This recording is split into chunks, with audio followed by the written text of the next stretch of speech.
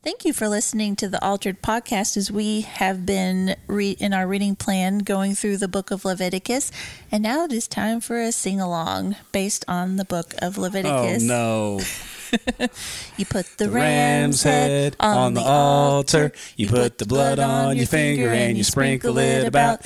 You do the sacrificing and you turn your life around. That's what it's all about. Yay!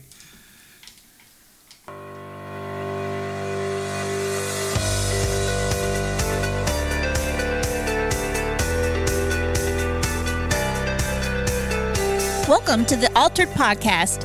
Join us each week as we honor God and the things that He does.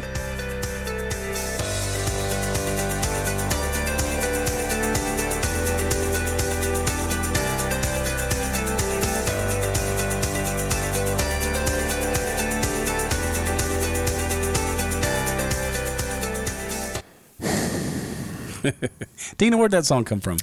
So, you know, as they say that all Bible studies should not be like this, we took all of the books of the Bible when I was in Chi Alpha as a student, and we put all of them in a hat, and we drew one out because we were like, this will be the best idea.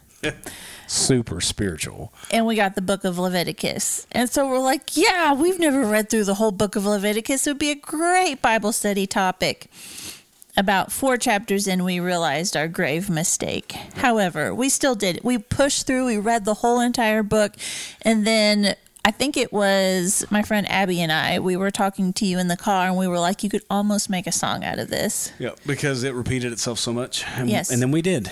Yeah. We made a song out of it, and you just heard it. And that's pretty much what the whole book is about. Yep. Well, welcome to the Altar Podcast, where we honor God and the things that He does. With sing-alongs. With sing-alongs. You say that, but you sing a lot. You do. We have established this. We talked about that when we went bowling today. We did. How much you sing. We didn't even realize it. We come to Hunter's house, and he's just singing away. He's like, I'm cleaning my kitchen. La, la, la, la. And we're like, oh, okay. Yeah, I do sing a lot. For a guy who can't sing, I sing a lot. You sing just fine. You sing like a bird. I do feel really bad for the people who had to listen to me sing, though, just a minute ago. Nah, you sing good, too.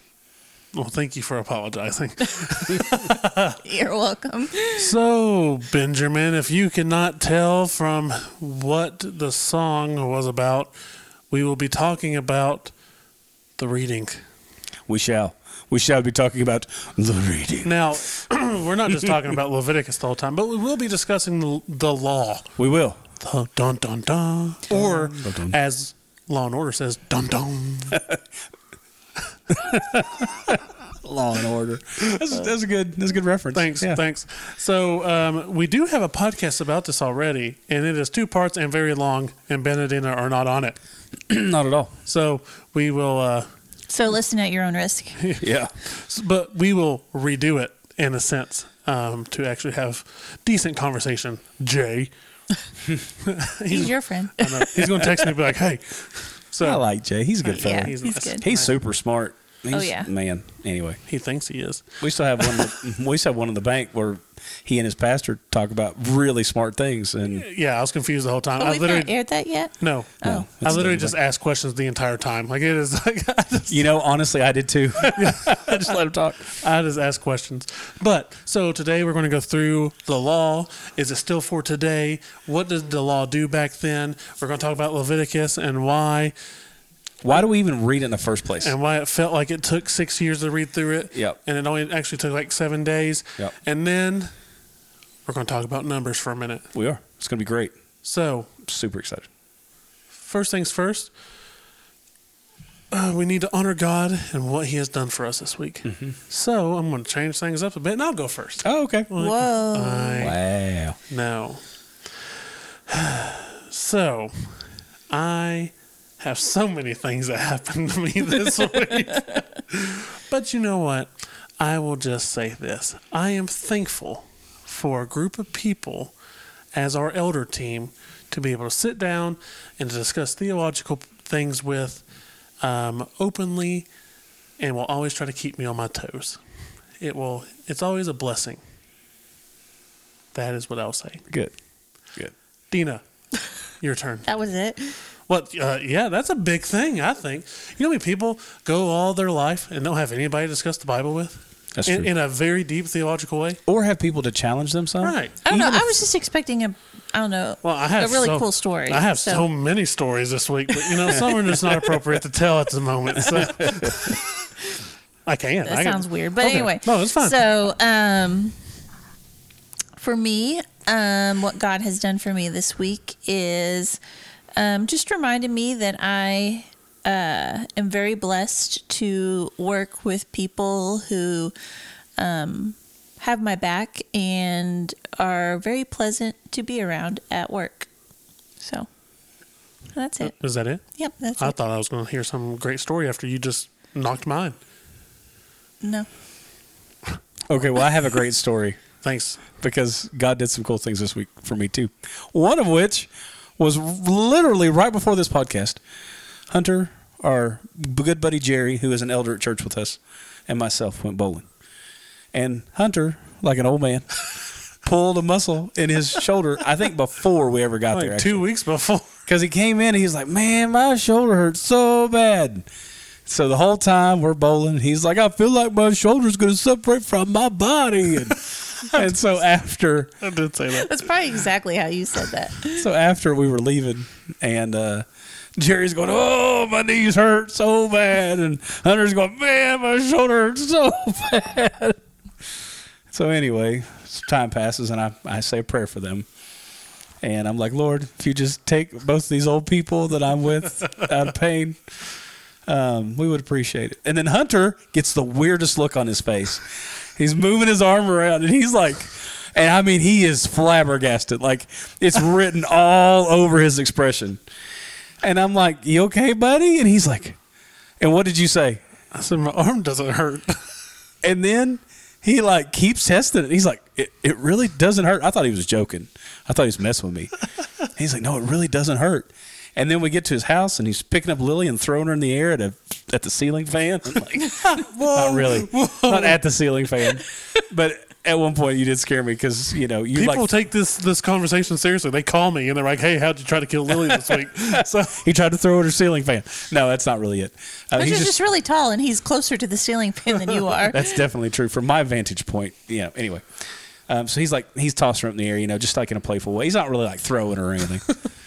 But that makes it sound dangerous. He was just lifting her in the air. Well, either way, I mean, he's really tall. I can't with see one that hand. Yeah, it's really tall. Anyway, and he goes, "Wow!" He goes, "My arm is better because it doesn't hurt at all." And so, I just thought that was cool that God healed you. But I say all that to say, God we've been doing a bunch of prayer, for the past few weeks, and we prayed at church and prayed all kinds of places, and we've just really seen God move through that. And that's one of the ways. He healed Hunter's shoulder of pain. And it's really cool. And even now he's testing her out and his shoulder doesn't hurt, which is cool. So does God heal everybody? No. We've prayed for Jessica. She's had some health inconveniences, if nothing else, we'll call it that. And stupid COVID. And God hadn't taken all that away from her yet, but he healed Hunter's shoulder. So it was pretty cool. Why does God heal one, not the other? We don't know. That's another podcast, another time. But we trust God in whatever capacity. And that was super cool that he just heals Hunter's shoulder. So that's what God why did I not think of that one? Because I know, right? That's what I thought you were going to say. So that's I was like, that's it, Hunter? Wow. But anyway, moving on. It's cool. So, Ben? That's it. That's it. That's it. Well, that's pretty cool. And you've been reading a lot of books on prayer, and the church has been diving into prayer a lot. So prayer is becoming, as it should have been, a very big aspect in our daily life. Yep. I've been reading this book lately. I'll just go ahead and I haven't read it all, so I'm hoping it doesn't take a turn for the theological worse. But so far, chapter 1 was really good. Oh my gosh. But I say that. You've only read chapter 1? Chapter 1 was long. Like, not long. I'm talking long. Like, longer than Leviticus long. I just want to say this real quick. These views right here are not the views of the Altar Podcast as for now. All right, keep going. Yes. But chapter 1 was super long, but it was really good too. And it's a book called Pray Like Monks, Live Like Fools. And the whole thing has a foreword by Tim Mackey in it where he talks about how he knows this guy and he vouches for him and whatever. But the book was really good because it talks about how when he was younger, he's saved and he's in his middle school and and he had this hunger to help people kind of, in the way I would put it is become disciples, to help people know Jesus and live out a life of faith or whatever. And so he said he would randomly like sit down with some of his friends and like open the Bible and just kind of teach them some stuff. And he said it was really bad and it wasn't theologically accurate, necessarily and stuff, but God still honored it anyway. But he only had just a few people and he was really discouraged, and he was talking to somebody, I can't remember who, and basically it led to, hey, why don't you pray for your middle school and see what happens? So he walked around his middle school every day at 6:30 and prayed for people by name, all the people he knew. He said he had, back in the old days, Hunter, did you ever have a school directory where it like had their like kids' phone numbers in it? No. I know, that's an antiquated thing. There used to be like a phone book for the school that had like the kids' names and phone numbers in it. You don't remember this either, Dina? Are you talking about something that the office used, or No, it was like something they would give out to kids so that I feel like that's not okay. so that you could call people on the phone. Our school system didn't do anything like that. Apparently they did in this school system. That's what it was it was like a phone book of Do you remember this? no, a home phone number. What do you say? I know, I was just messing with you. But anyway, I was having a good time though, because you all both, the looks on your faces were awesome. I never remember this either. We did have like yearbooks, with pictures, but anyway. Oh my gosh. So he was like, he pulled out the school directory, he said, and he was praying through, like naming kids by name and, asking God to save them. And he said by the end of that school year, there were like half the kids in the school got saved. And so he talks about how prayer in his life was huge for him. And then he kind of had this moment as he got older and quote unquote wiser, where he stopped praying so much. And he said that there were, I believe it was 8 things that kind of led him away from wanting to pray so much. And he goes through those in chapter 1. And one of them was, when we pray, we are confronted by the fact that God is real. And for some people, that drives them to prayer. For others, it drives them away. Because if God is real and you pray and he doesn't respond, then what does that mean? What are the implications? And then he goes on to say that it also means, though, that, if he asks you to do something, you have to do it, which is really scary.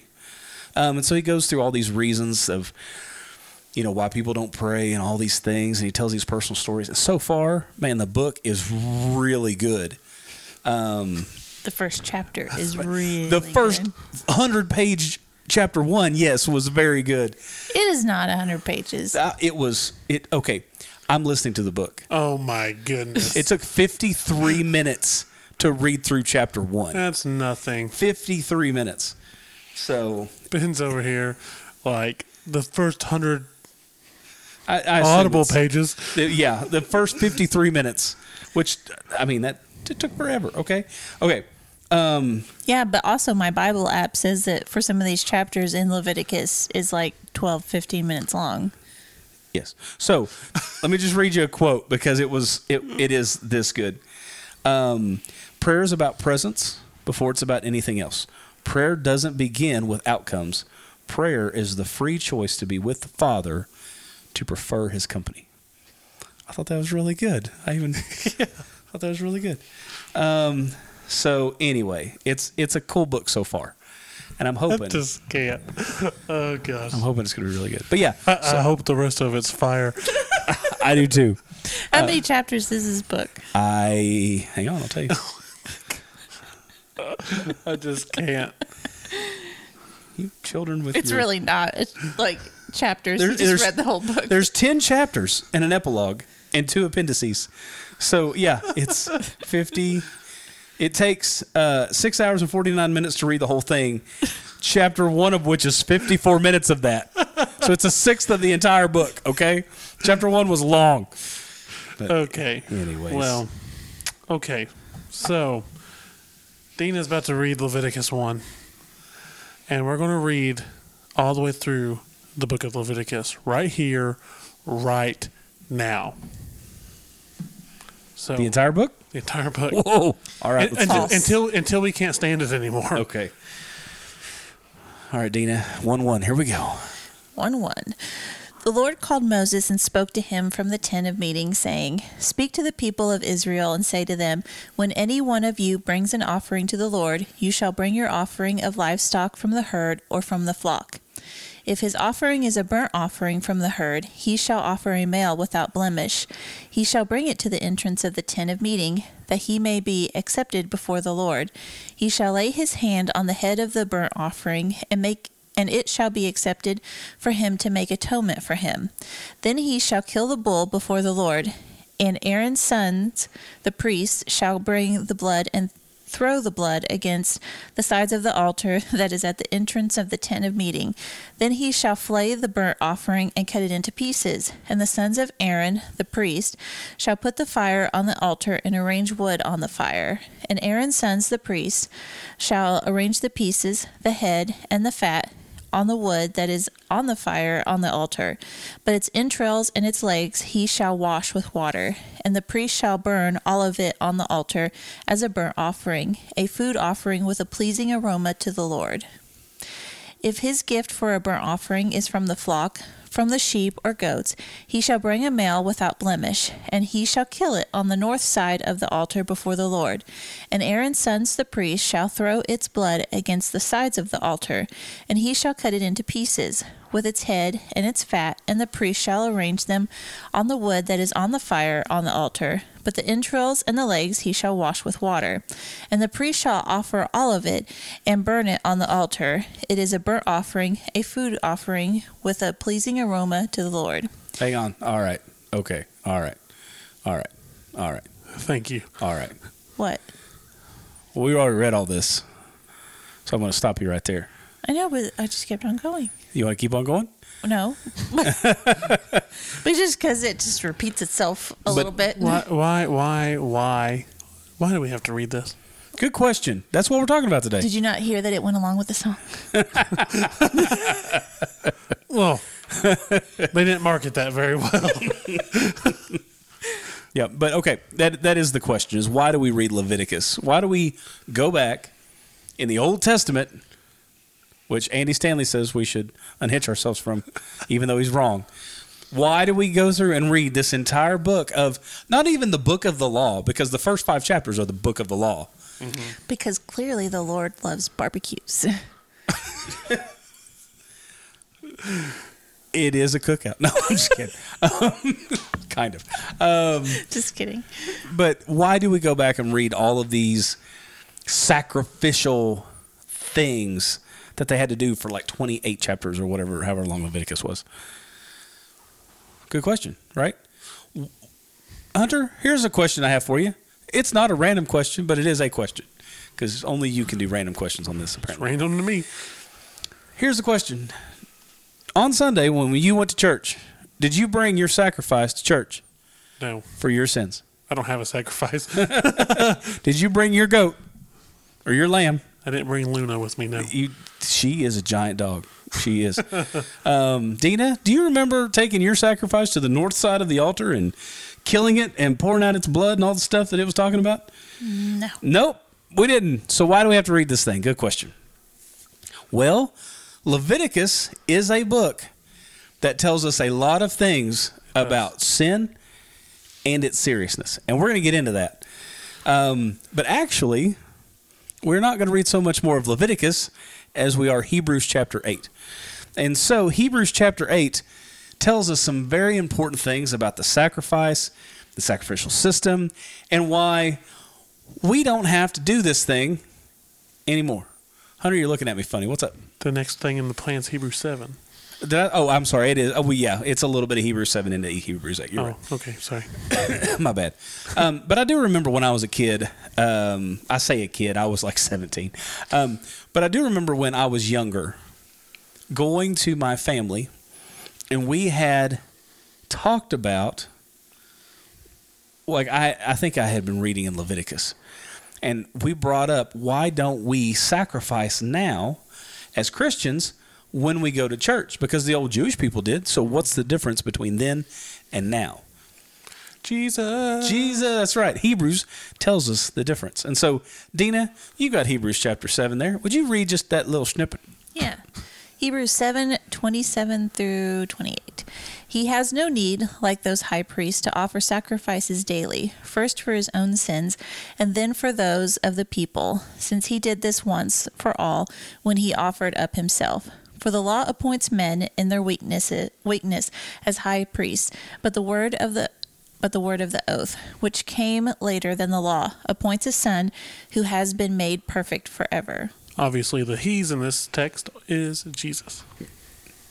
Yes. So, well, but when it talks about they appoint men in their weakness, that's not about Jesus. Right. But it says he has no need. Yeah. Like those. Yeah. Read just a little bit more, because that, if we stop right there, it almost sounds like it says that the law appoints a son who has been made perfect forever. Does that mean Jesus wasn't perfect? Hunter's yawning over there. He can't answer. Dina, does that mean Jesus wasn't perfect? Jesus was perfect. Jesus was perfect. So why does it say that? You ever thought about it? I don't see how that would make you believe that. Well, it doesn't. I agree. But why does it say that he has been made perfect forever?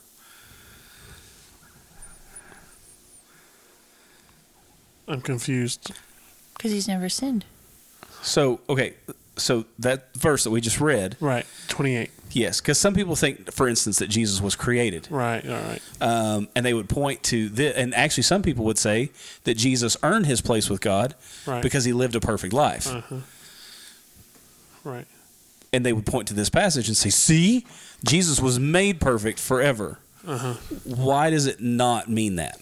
That's what I'm trying to get at. So you're saying the next verse should explain that? It will help us. Yes. So, Dina, read 8:1 to 13-ish. 1 through 3-ish. Yeah. Not all the way. All right. Yeah. Now, the point in what we are saying is this. We have such a high priest, one who is seated at the right hand of the throne of the majesty in heaven, a minister in the holy places in the true tent that the Lord set up, not man. For every high priest is appointed to offer gifts and sacrifices. Thus it is necessary for this priest also to have something to offer. Okay. So stop right there for just a second. It is necessary for Jesus, this high priest, to have something to offer. What did he offer? All right, now keep reading. Now, if he were on earth, he would not be a priest at all, since there are priests who offer gifts according to the law. They serve a copy and shadow of the heavenly things. For when Moses was about to erect the tent, he was instructed by God, saying, "See that you make everything according to the pattern that was shown you on the mountain." Keep going. Okay. But as it is, Christ has obtained a ministry that is much more excellent than the old, as the covenant he meditates is better. It mediates is better. Mediates is better, sorry. Since it is enacted on better promises. For if that first covenant had been faultless, there would have been no occasion to look for a second. Okay, hang on just a second. So, what this is starting to get at is, it does not mean that Jesus was not perfect. What it actually means is that Jesus is perfect forever. So when it says that he has been made perfect forever, it is talking about the fact that Jesus came to earth, that he was fully God, fully man, and then he has ascended after his death and resurrection to the right hand of the Father. Mm-hmm. So it doesn't mean Jesus was not perfect. It means that he has been made perfect forever, as in he died. He put off the flesh, which even Jesus' flesh was dying, just like everyone else's flesh is dying, because everyone dies. And now Jesus, yeah, it's true, everyone does. Hunter was like, what? And Jesus has put off the flesh and assumed his place at the right hand of the Father, which was his place from the beginning of time. Mm-hmm. He gives it up for a short time to come to earth and then returns back to it again. Yeah, the big thing is that it's doing a contrast between the high priests of old and now the new high priest of Christ. Yes. So Jesus is the ultimate high priest is what it's kind of making the case of. Like Christ doesn't have to make the sacrifice for himself first because he is perfect. Right. And he is the sacrifice that will be given for all people. So when it says, for instance, in verse 4, now if he were on earth, he would not be a priest at all, since there are priests who offer gifts according to the law. They serve a copy and shadow of the heavenly things. I think I skipped. Oh, no, it was verse 3. I went right past it. For every high priest is appointed to offer gifts and sacrifices. Thus, it's necessary for this priest also to have something to offer. Mm-hmm. It is necessary for him to have something to offer. It's just that he is the thing he was offering. He was offering of himself. Right. And so, it's just interesting to me that people like to try to use that as a proof text to say that Jesus lived a perfect life and was made perfect. Therefore, that's why he was the Messiah. Not the case. Mm-hmm. Not the case. So we asked a question. We said, why do we read the book of Leviticus? And we're going to keep reading this just a little bit further. Hebrews 10 is going to shed some light on a few things. I'm sorry, Hebrews 8 is going to shed some light on a few things. And then we're going to go skip ahead to chapter 10 here in just a minute. So, Dina, would you read just a little bit further? Read 8 through 12. For he finds fault with them when he says, Behold, the days are coming, declares the Lord, when I will establish a new covenant with the house of Israel and with the house of Judah, not like the covenant that I made with their fathers on the day when I took them by the hand to bring them out of the land of Egypt. For they did not continue in my covenant, and so I showed no concern for them, declares the Lord. For this is the covenant that I will make with the house of Israel after those days, declares the Lord. I will put my laws into their minds and write them on their hearts, and I will be their God, and they shall be my people. And they shall not teach each one his neighbor and each one his brother, saying, Know the Lord, for they shall all know me, from the least of them to the greatest. For I will be merciful towards their iniquities, and I will remember their sins no more.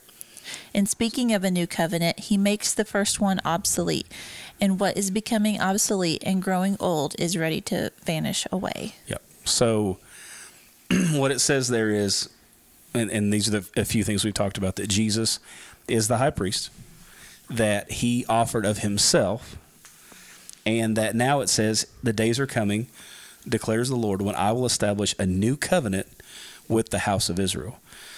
And so he says it's not like the covenant that I made with their fathers, but this is going to be a different covenant because he's going to write it on our hearts, put it into our minds.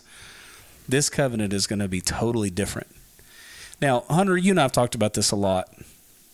For years. This old covenant versus new covenant. Does anything still apply from the old to the new? Mm-hmm. What's the point of the law? Which is really what we're reading as we read through Genesis and Exodus and Leviticus and now Numbers, which starts technically tomorrow, but by the time this airs, we'll have already been in Numbers for a few days. Deuteronomy. Yep. And into the prophets. And into the books of the law, the Torah, the first 5 books. Is about, that's the law. Right. So how does this law apply to us today? And we've talked about this many times before. Yeah, right. How does that apply to us today? So that's a weighted question. It is. So I'll go through the, again, we have a podcast on this that is like 3.5 hours of content. Mm. So for detailed stuff, listen to that. But I will say that there is a common view here, and we split it down the middle, is that some would believe, we call this New Covenant theology, that the entire law is obsolete.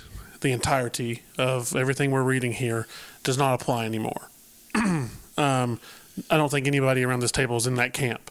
So we would probably fall under covenant theology, which would mean that we probably break the law down into 3 parts: the civil, the ceremonial, and the moral. So we would agree that the civil and the ceremonial laws faded away with Christ. They were fulfilled in Christ. But the moral law still applies. So can you give me an example of ceremonial law? So ceremonial law would be everything we just read in Leviticus 1. Exactly. Yeah. The transferring of sins onto the lamb, preparing the tabernacle, things like that. Yeah. What about, you talked about civil law. What is civil law? So I use it when we go to like Leviticus 18, right? And we see all the sexual sins, and then all these people who commit these sexual sins are put to death. Mm-hmm. The civil law would be the act of the priests and and whoever they get to put the person to death. Those kind of judgments is the civil law. and also the civil laws that it feels like it takes forever in Leviticus to get through if you're sick or if you are unclean, the waiting the so many hours or the so many days, or if you lay with somebody that's unclean, or if you touch someone that's unclean, those are all civil laws. But the moral law is what we call like the Ten Commandments, right? So things that apply to your moral character would be the moral law, which we see Paul make reference to those things still in the New Testament, which would make me believe that they still apply today, because the moral law is still not wrong to follow. It would be wrong for me to take a lamb to church, slit its throat, and think that is atoning for my sins. Yeah. Right? That's called ideology. And I'm almost... You're talking about idolatry. Yeah. Thanks. Ideology is Thanks. like my... Yeah. It's 1044. Yeah, it is. So that would be sinful, right? But me following the Ten Commandments is not sinful. Now, caveat to this, what is sinful with me following the Ten Commandments is me thinking that saves me. Right? So here's what I think then, Hebrews chapter 8, verse 13, it says, I'm speaking of a new covenant. He makes the first one obsolete, and what is becoming obsolete and growing old is ready to vanish away. So what he's saying here is that the old covenant is not good for salvation. Right? If you listen to Dina when she read all of chapter 8, that's what it's talking about. Yep. Hebrews 8 makes it clear that the old covenant does not save you. You cannot have any other way to heaven except through Jesus Christ. The new covenant means that righteousness comes through faith in Jesus Christ. Galatians makes that abundantly clear. Justification and salvation comes by faith in Christ. Now, the old law, how did you have some salvation? How you had to have this lamb, and you had to bring it to the altar, and you had to transfer your sins to it, and all these other things. Now, Ben and I had a long conversation before this about a bunch of other things that it could be. Abraham, right, is taught that he was saved by the faith in the promise to come, and sure that these things have parts to play. But it was an act of the law. The law did not save, but what the law did is it brought death and condemnation upon its people. It was a curse. Now, the Bible makes that very clear in Romans chapter 7. Yeah. So what we just read in Hebrews 8:5 says they serve a copy and shadow of the heavenly things. It's this law, even the tabernacle was a copy, a foreshadow is another way you could say that. It was a way to look ahead to what was coming in those days. And so the big thing about the law is when we look at it is we have to be able to say, thank God for Christ, because I cannot obtain that. So the law was pretty simple. You follow these things to the T, and you would never have to worry about the civil or the ceremonial. Right? If you could follow the moral law, it was fine. You did not have to worry about the rest of it. And because there was no need for the sacrifice, there was no need for the civil repercussions. But who could do that? There wasn't one person alive that could do that other than Christ. Yep. So you had to go through these certain things, which was impossible. Righteousness under this covenant came by obedience and demonstration of the law, which never came because nobody could do it. How does righteousness come in the new covenant? By faith in Jesus Christ. Do you see the common theme in this new covenant, that everything that is coming into the new covenant is by faith in Jesus Christ? Because Christ is the Lamb who took the sacrifice. Who took away the sins of the world. Right. Yeah. Who took exactly what the Leviticus talks about. And transferred the sins onto him, and he is the one who made the atoning blood and the atoning work on Christ. So the law is a huge topic. It's very broad. But what we do know is that it is first off, it is the perfect view of God, right? Because it is the perfect view of His holiness, right? And so but it is also the perfect kind of foreshadow of what is to come, as Ben said in Hebrews 8:5. It tells us what is coming next. It tells us that the perfection of Christ, the level of perfection of Christ that Christ had to meet, it is literally impossible for any man to do this, that Christ had to be God.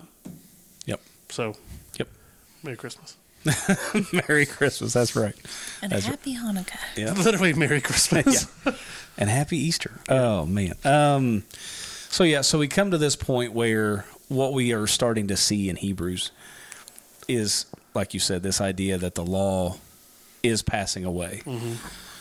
But it's funny that at the end of Hebrews chapter 8, it doesn't say that it has passed away, but that it is becoming obsolete and Right. growing old and ready to vanish away. So when does it vanish away completely? Right. So you have the two rules of thought. So if you listen to the podcast back forever ago, Jay, who was on it with me, is under the impression that it has already passed away, which is people who believe in this camp, sit in this camp, have great reasons to believe so. Yeah. And they would, I don't think any of them would say, well, 10 Commandments don't apply, so I can murder without 100%. fail. Yeah. Right. And they have a point. And we will say, following the 10 Commandments today is not what saves you. Yeah. Obedience in Christ, believing in Christ, that's what saves you. Yeah. So we both sit on, honestly, the disagreements is so Yeah, it's minute. minuscule that when we was doing the podcast, we literally was like, what are we arguing about? Yeah. So we said that multiple times. But here it says, in speaking of the new covenant, he makes the first one obsolete. Okay. Christ makes the first covenant obsolete. Right. And what is becoming obsolete and growing old is ready to vanish away. So here we see that it is becoming obsolete. And every day, every second, every minute that the return of Christ draws near, this old covenant is going farther and farther away. When we go to heaven or to the new earth, right, when Christ returns, what need will there be for a moral law? Right. There won't be. Right. Because there will be no sin. Yeah, we'll be perfect just as he is perfect. Tell me why there would be a need for a civil law. There's not. Yeah. There would be no need for a ceremonial law. There's not. So the moment it grows completely obsolete is the moment Christ returns. Yeah. And that means that the fulfillment of the new covenant is here. And the reason I don't believe that the old covenant is fully obsolete is because the consummation of the kingdom has not fully happened yet. The moment that the fullness of the new covenant comes is when Christ returns. Yep. So Hebrews gives us this in chapter 8 where we start to see that, the law is a foreshadow. And then in Hebrews 10, it kind of starts to fill in some of the gaps that Hebrews 8 leaves us with. Now, 9, we could read 9 as well, but 9 I think is summed up well in 10. And so we can just skip 9 just for the sake of time. So Dina, do you have Hebrews chapter 10? And what you're going to do is you're going to read 1 through 4. Her phone just went blank. See, if you'd fix her phone, You're right. It wouldn't do fix that. her phone. Thank you. I know. Broken screen. and all. Hebrews 10 what? Hebrews 10, 1 through 4. For since the law has but a shadow of the good things to come instead of the true form of these realities, it can never by the same sacrifices that are continually offered every year make perfect those who draw near. Otherwise, would they not have ceased to be offered, since the worshippers, having once been cleansed, have no longer or would no longer have any consciousness of sins, but in these sacrifices there is a reminder of sins every year, for it is impossible for the blood of bulls and goats to take away sins. So we've talked about this, but why now do we read Leviticus? We read Leviticus because it is a reminder of what sin does in the world. Hunter, Yes. what do we see in Leviticus I'm going to ask Dina because Dina has a song about it. Dina, what do we have to do in the law over and over and over again if we sin? Lots and lots of sacrifices. Yes, we kill animals. I know. it's like genocide, man. I mean, you would, yes. But, I mean, you kind of would take sins more carefully. I would feel like if you had to, take an animal and kill it. You would definitely be more mindful. Yeah. If I had to kill Sparky every time, Well, and not only that, but there was also like a market for these type of things too. So, Well, yeah, these were your livelihood. You were measured on wealth. Yes. By how many animals you have. Right. Yep. So you're right. You're 100% right. Yep. but yeah, I wouldn't want some poor little animal to die because you suck as a human being, right? Yeah, because I made a dumb mistake. Yeah. You ever read Genesis and try to put yourself in the place of those people? Like, for instance, the Adam and Eve story. Adam goes through and he names every animal. That's a time-consuming thing. Which would have taken forever. And then he realizes it's not good for him to be alone, so man makes woman. And then they sin. God makes woman. Yes, I'm sorry. Thank you. So God makes woman. Yes. So God makes woman. And then they sin. And then God has to kill 2 animals. They've never known death. Right. God kills 2 animals and is like, now you're going to wear their skins. You know, like. Put the lotion on this skin. You know, like, that would have been Sorry, literally probably the worst thing that you would have ever imagined, you know. Because they could talk to the animals too, right? At that time? Or Oh, no? they don't really talk about that. I don't think Disney wrote Genesis. Well, But Eve did talk to the snake, though. Eve did talk to the snake. There's the devil. There are people that are on both sides of that camp that, anyway, Man, we don't know. That would have been crazy. If animals could talk to you. Yeah. Yeah, it would have been. Like, don't you think they'd be like, hey, what are you doing over here trying to eat this out? Trying to eat this. You're going to get my skin cut off. Yeah. Crazy. Yeah. So you're like I've Adam never and Eve. heard that. I've never heard that. Oh, yeah, there's a whole That theory just that blew my mind. that because she's not surprised, like she's not like, oh, a snake's talking to me. She's just like, she talks back to it. So there is a theory. That is interesting. And then like Balaam's donkey talks, and there's this theory that pre-fall that animals could talk. But I'm not. That's a whole podcast. Disney's onto something, or not, or they're not. But anyway.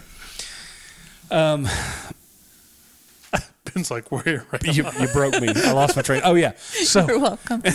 So, anyways, yes, they know no death whatsoever. Mm-hmm. They probably, honestly, had very little concept of what death even was.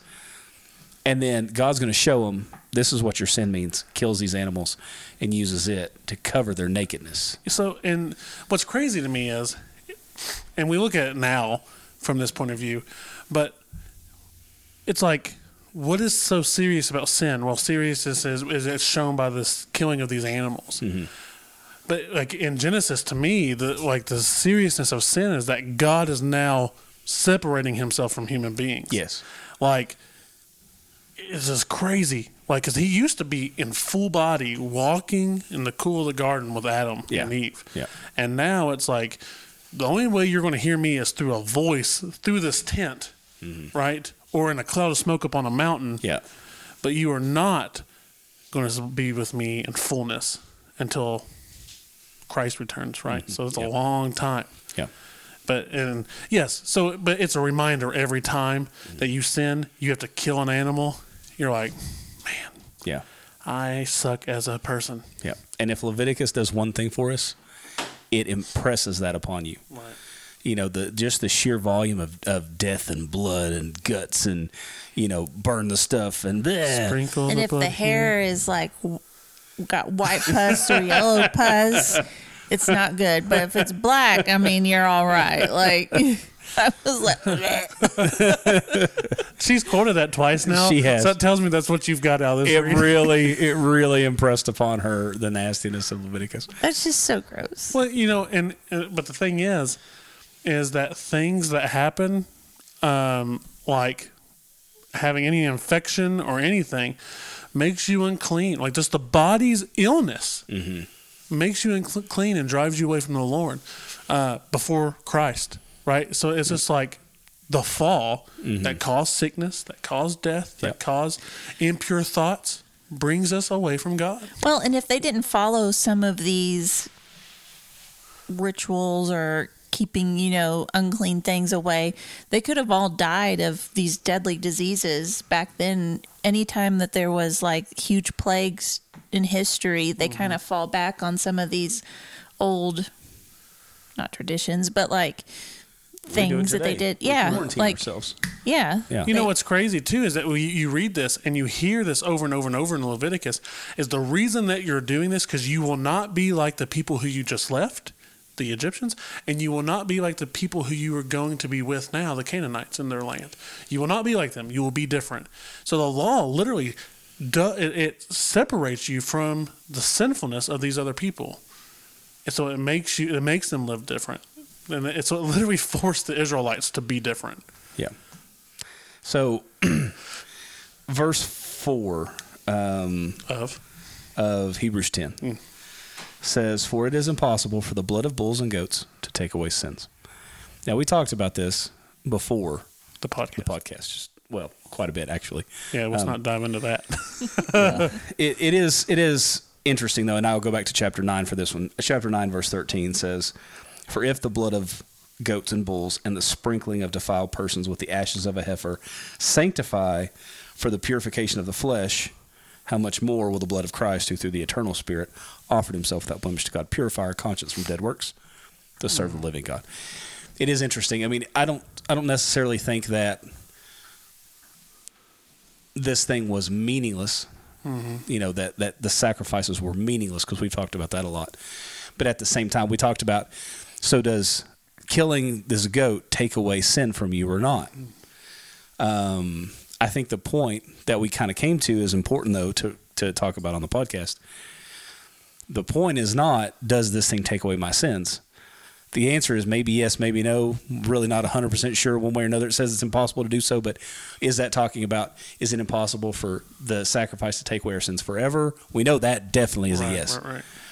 But the point, it doesn't matter. Even if you sacrifice this animal today and you go stub your toe and say a cuss word the next day, like you just separated yourself all over and had to sacrifice an animal again.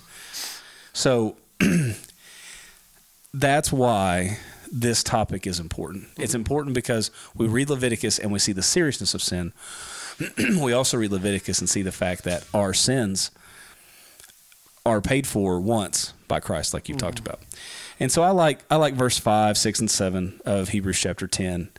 It actually goes back to a concept we talk about often, which is Christ was plan A.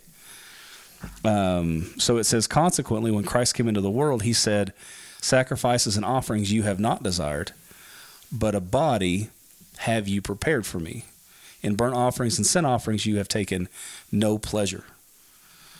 And so it goes back to this idea that even though this whole sacrificial system was implemented, we know that this was not the thing that was going to be forever.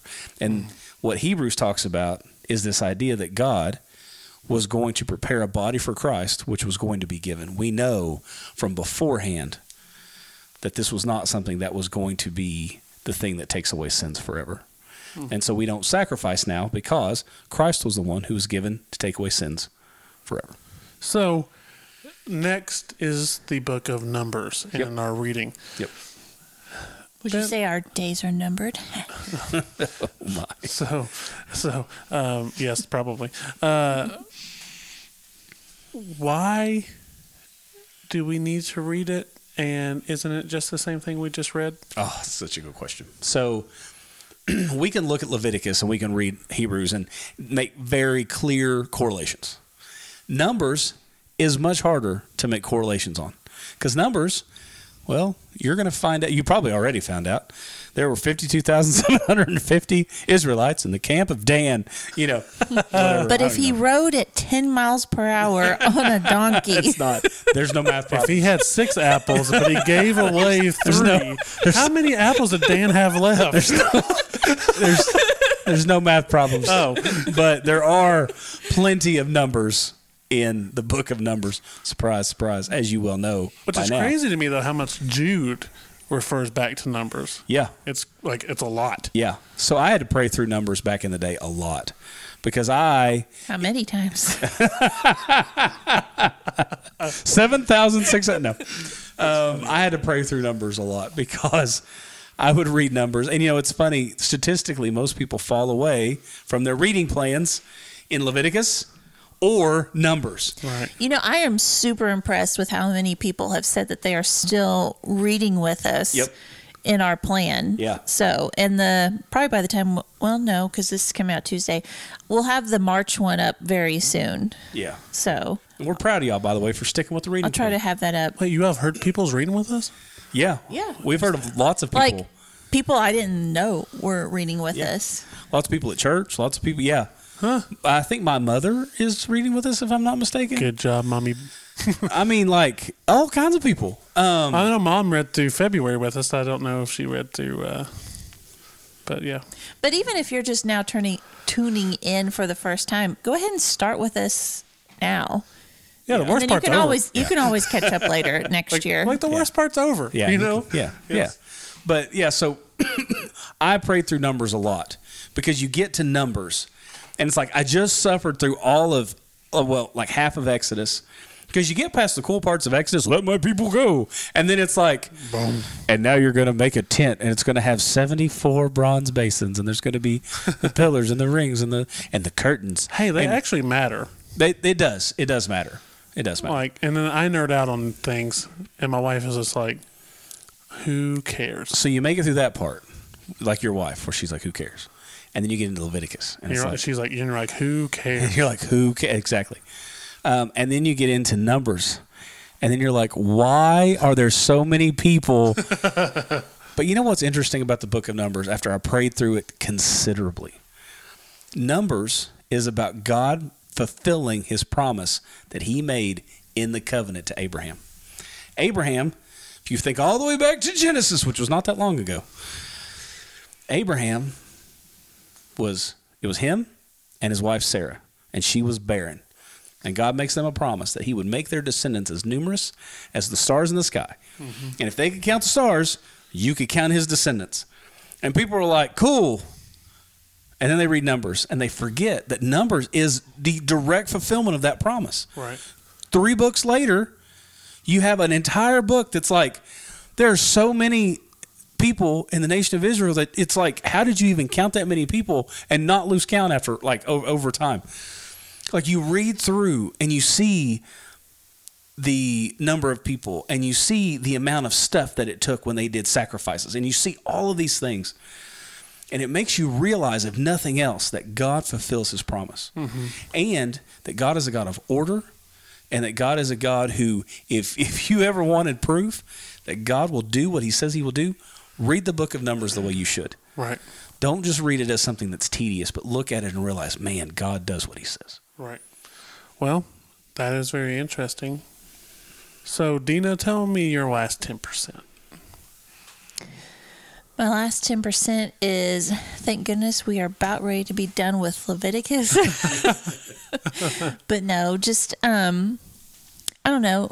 For me, we kind of talked about it briefly about how people back in the day, I would think, would be more conscious of when they sinned because of the animals that had to be sacrificed and stuff. But it kind of humbles you in a way, and it does kind of make you think, or at least it does for me, about some choices that you make throughout the day or whatever, just to try to be a better person. Not that we sacrifice animals, obviously, because Jesus paid all of our sins, but just, I don't know, you want to be a better person. Yeah. So I think my last 10% is thank the Lord that he had a plan from the beginning. We literally see it in Genesis chapter 3, that he will send a redeemer to redeem us of our sins, that we do not have to have a lamb every time that we sin. And we do not have to be burdened with the civil law and the ceremonial law that we have a atonement and a lamb that sacrificed for one time and one time for all on the cross. His name was Jesus Christ. And so I think my last 10% is when I read Leviticus, as I used to do, I read it in such of like, this is a hassle. This is I'm just checking this off my spiritual box. But now I can sit here and read Leviticus, and I can read Numbers, and I can read Deuteronomy in a worshipful manner. That, Lord, this is almost like a prequel to your fulfillment of the promise of your Son, Jesus Christ. So thank you that this is what he saved us from, for me having to do be holy and be righteous. The only thing now I have to do is believe and follow him. That's awesome. Benjamin? Well, Hebrews 10:19 says, "Therefore, brothers, since we have confidence to enter the holy places by the blood of Jesus, by the new and living way that he opened for us through the curtain, that is, through his flesh. And since we have a great priest over the house of God, let us draw near with a true heart and full assurance of faith, with our hearts sprinkled clean from an evil conscience and our bodies washed with pure water. Let us hold fast the confession of our hope without wavering, for he who promised is faithful." I like that verse because what it shows me, what it reminds me, is the beautiful truth that God is faithful. In Leviticus, I am reminded again that God is faithful. And in Numbers, I am reminded that God is faithful. That he gave his son once for all so that we could have life. And so, if you're out there and you're like, man, how do I get this life? It's really simple and profound. You believe that Jesus is the one that he said he was, that he is the ultimate high priest, the one who died for our sins so that we could have life, that he died in accordance with the Scripture, that he was raised in accordance with the Scripture, that he was resurrected so that we could be freed from sin. You repent of your sins and you turn to God and you let him clean you up. And what you do is you confess him to be Lord of your life. That he would have his way in you for the rest of your days. That if he asks you to do something, you do it. And if he asks you to stop something, you stop it. The Bible says all who call upon the name of the Lord shall be saved. And so if you're sitting out there and you're listening to this thing and you're going, man, I want that. All you have to do is pray to God and ask him to save you from sin, and he'll do it. The great thing about Jesus is that he is the ultimate high priest given for our sins. And so we can trust his promises. We can trust that he'll do it, and we can trust that he will keep us to the end because he is God. That's my last 10%. And that was a good one. Thank you. So on the next thing on the plan here, it says the reading plan, but we just did like a whole hour and 10 minutes on that, so we're not going to talk about that anymore. Fine. We can cut that.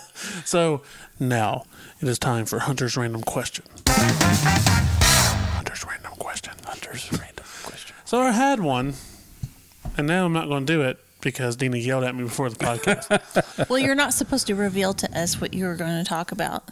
That's why it's random. Me. Okay, so I have a question. Is it random? For you, it is. I don't know this about the two of you, and we've been friends for about 10 years now. What is your biggest fear? Oh, man. So mine is I don't like really tight spaces underground because I'm afraid that I'm going to be stuck underground and die. So it's not just tight spaces. It has to be underground. Yes. So how often do you go underground? I don't. So it seems like you're safe. But like, I like going on adventures, and so like whenever our friends are like, let's go to Mammoth Cave, and I have to get underneath there, all I can think of is if there's an earthquake right now, we're all going to die in this small place, and no one's going to find us because we're underground. Well, I mean, Mammoth Caves is like one of the largest attractions in the United States. I feel like they would know if it caved in. But still. But granted, the likelihood of you surviving Like, I can't stand those videos that come up on Facebook and stuff of the people going through the tight spaces and they're just wiggling through, and I'm like sitting there holding my breath for like 15 minutes while they're going through. I'm like, I can't breathe. I saw one of those today, and he was like, people ask why we do this. He's like, and it's the same question to you. Like, why do you get up in the morning? I'm like, no, because that means I have to go to like work and like buy food. You're doing this because you're dumb. There you go. Ben, what is your greatest fear? Oh, man. So my greatest fear is that someone, whether I care about them or not, honestly, it doesn't matter.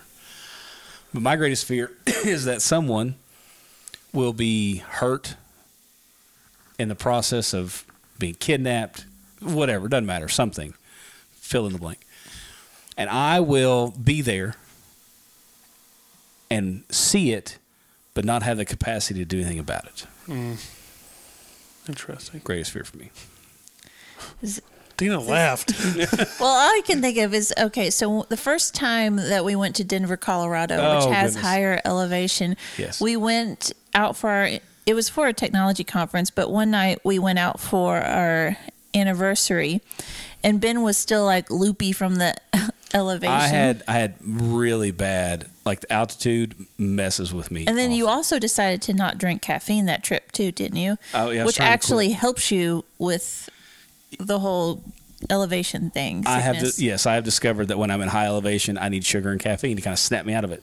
And I had given up both of those. Yeah. So we go to this pretty nice Italian restaurant. We took an Uber over to it. Yeah. And so we're there eating, and like the chef comes out and goes, "Oh, it's your anniversary." And he was like Sicilian. like, and so he sticks us in his like famous corner where like all these famous people have ate, and he basically told us what we were going to order because we were like, I don't know, ravioli, and he goes, no. He's like, this is what you're having, and I was like, okay. Sure. And I think it wasn't one of his sons, one of the waiters or something. His 3 sons work there as well, yes. And so they're outside serving people, and we can see them through the window, and this lady comes up and just like cuts one of them and like takes off down the street. And so there's like this whole like thing going on outside, and I'm just sitting in the corner like, oh my gosh. And Ben's like, wow. Yeah. I just watched the whole thing happen. I mean, there's Never nothing that we fazed could me. have done in the first place. No, but I mean, it still. was really quick too. Like it's actually, so it was funny looking back on it. So the one son is outside waiting on tables, and she runs up, and you hear meh, meh, meh, meh, meh, and she whips out a knife and cuts his ear and takes off running. So it was really fast. It's not like something where you saw a struggle that went on forever. And it was totally random. Like they had no idea who this lady was. Yeah. So then his other 2 sons, and they're giants, by the way, come out of the kitchen to go chase this person down because they attacked their brother. So anyway, but yeah, I just watched the whole thing happen, and I was just like, wow, that And was it really weird. wasn't until we got back home that he even realized everything that had happened there. Yeah, like we're sitting there. We may have even been on the plane coming back. And no, it was after we got off. I think we were at the airport, and I looked at you and I said, "Oh my gosh, did we really see that happen?" I was like, that was like 5 days ago, but okay. Like there was so much stuff that just did not register because I was so out of it because of the altitude. I now know how to deal with it, and like it wasn't as bad. And like when we went that time Right. to Colorado, it wasn't nearly as bad, Right. Because I knew how to deal with it. But man, that time around, yeah, I just watched it happen. Nothing, didn't even register. Well, I think my biggest fear is the unknown. Okay. I hate being put in a position that I don't know what's coming next. Is that why you don't like the intro before the intro? There's many reasons why I don't like the intro before the intro. It's funny because your segment is Hunter's random question, Yeah, but I know what's coming next. even if we don't. So no, I don't like being put in the position of like the COVID vaccine didn't scare me, but it was like I don't like being put in a position at work. Like I don't really know what's going to happen if I don't take this. So it's like, you know what I'm saying? It's like I don't like being put in those kind of positions. I don't like being put in like my flight being delayed or canceled. I don't really care about my flight being delayed or canceled. I just don't like being put in the position of I don't know what's going to happen next. Yeah. Like so, and I also hate being late. That's a very You do? that's a very quick number 2 there. That I have like a small fear of being late. It's probably because you don't know what to expect when you get there. Ooh. And then now tell me how my parents are the problem for this. If you're Mr. Psychology today. I'm not Mr. Psychology any day. Well, folks, thank you all for being with us for this episode of the Altered Podcast, where we honor God and the things He does. If you're sitting there and you're reading the plan and you're like, why? Why, God, why? You read Leviticus, you read Numbers, because it shows how faithful God is. So we love you. We're here for you. You're going to make it through Numbers. And trust me, there are lots of good stories in Numbers. It's not quite like Leviticus, which was a lot of law and nothing else. And so, stick with it. And God will help you. Just keep swimming. Just keep swimming. That. Just keep swimming, swimming, swimming. Do, do, do, do. And I don't sing on the podcast. and we'll catch you on the next one. Thank you for listening to the Altered Podcast. Join us next week for a brand new episode. If you want to hear more about the Altered Podcast, check out our Facebook and Instagram page for updates and other cool content. See you next week.